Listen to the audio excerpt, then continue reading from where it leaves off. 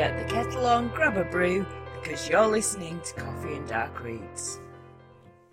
Hello and welcome to a wet and windy Sunday here in West Yorkshire. And yes, I have my coffee ready because we're going to have a chat. My name's Paula Acton and this is my podcast about writing. So today I thought we would have a little conversation about one of the questions that most authors get asked. And that's basically, when did you start writing? Now, for most of us, I think the answer is, when did I not write? From being really little, we were the children that, if we were asked to write a page, would write 6. We would read stories, and then we would want more. We would want to know what happened to the characters. We would want to know why this happened, why that happened. There would always be more behind the story. And it's not something you can teach. It's just the way your brain works. It's been really interesting because my son is autistic. And the way we explain that to him that he can understand is that sometimes his brain processes information in a different way to the way the majority of people do. And I think the creative brain is very, very similar. We look at a story, we have an idea of what we want to write, but that story is never completely formed until it's finished. As we write, we come up with all sorts of extra things that we want to add into it. We literally hear the voices in our head telling us things as we're writing. Now, that's not to say that we're all schizophrenic and that we all hear actual voices, but it's more that we live with these characters in our heads for weeks, months, can be years sometimes, depending on sort of how fast you can actually type, how fast you can get the things down on paper, your confidence at doing that, and whether or not it's just one book or another book or a series. So it's very much a case of it being an ongoing conversation with your characters, where you start to think how they think for each different one, which it can get a little weird. Especially if you're writing quite dark fiction. There are times where you find yourself, I know I've personally done it, where I find myself writing something and I know it's right for that character, but it sits really uncomfortably with me as a person now. There was this huge thing with Game of Thrones, where the original books stuck to what was pretty much, although it's a fictional world, historical time frames. And it stuck to what would have been the cultural norms for those times. So you had characters talking about getting married, I think it was Sansa, that at the time was only 12 years old. Now, to us, a 12-year-old getting ready to be married is like, oh my God, no. But to them, that was what was normal, because the life expectancy back then would have been 30, 40 years. By the time, the time you're into your teens, you're in your childbearing years, and your time's going to be running out soon. So everything moves a lot quicker.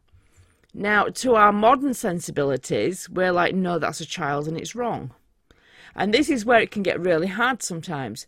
And it is a case of thinking, do I stick to it faithfully? Or do I adapt a little? I've made characters a year or two older than my initial thoughts on them were, just because it sits more comfortably with me. And I think this is sort of the thing about writing, is that we ask the questions. We question everything. We want to know everything about everything, which is great, but it can also make you hypercritical. And we're actually far more likely to be critical of our own work than we are other people's. We can forgive a lot more mistakes in other people than we do in ourselves. But it is that desire to write that is ingrained in you. I remember reading books when I was a kid and thinking, yeah, but wouldn't it be more fun if this happened? Why would that character do that? They wouldn't do that. That's not right. And you then take that forward into your schoolwork. And of course, it does help if you have some really great teachers. I had some wonderful English teachers when I was at school. And they really helped me, sort of inspired my love of writing and books. However, that doesn't mean that I actually sat down and wrote books. I didn't.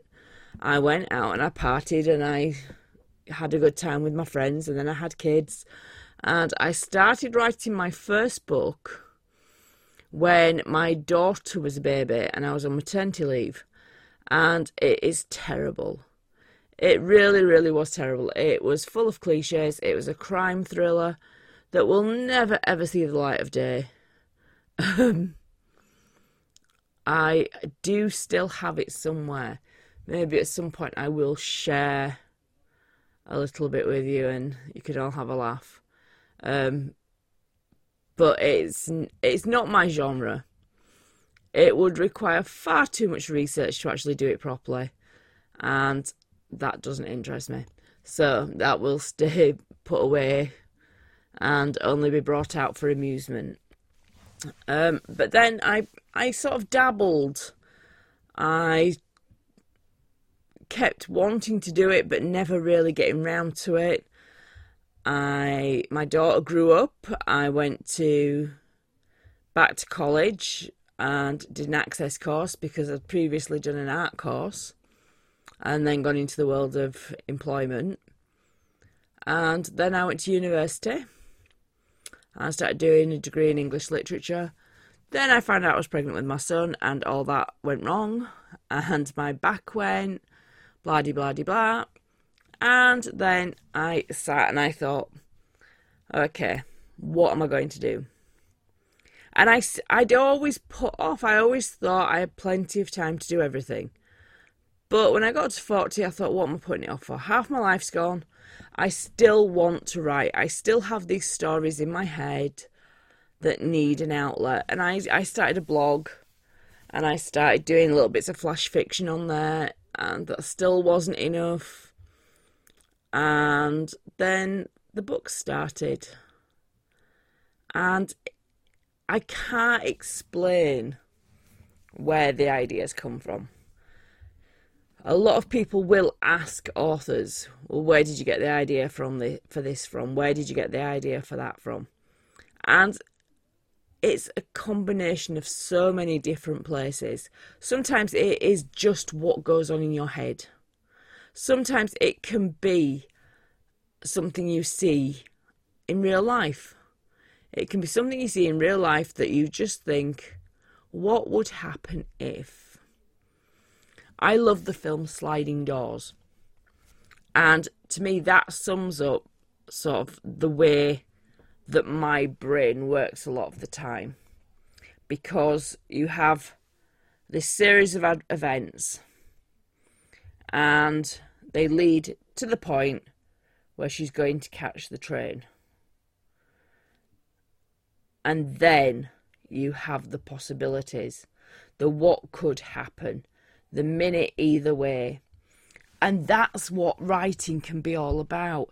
It's the minute either way. It's the possibilities that it gives you. It's the choosing which avenue you want to take, which road you want to walk down. Would your character turn left or right? The thing is, when you first start writing a new character, you don't know all the choices they would make.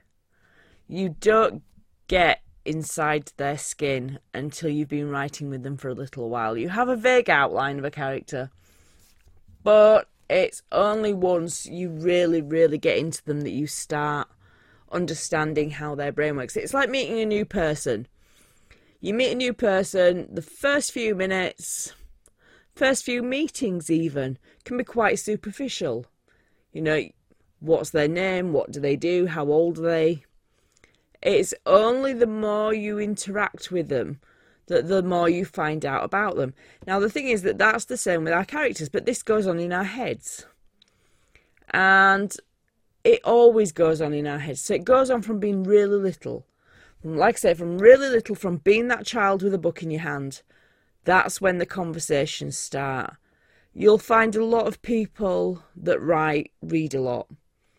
They fall in love with other characters just as much as they do their own. For me, it was Mr. Darcy.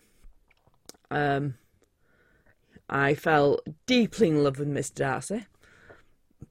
Also, Louis, from the Anne Rice Interview with a Vampire and the rest of the Vampire Chronicles. Interview with the Vampire, I thought it was a bit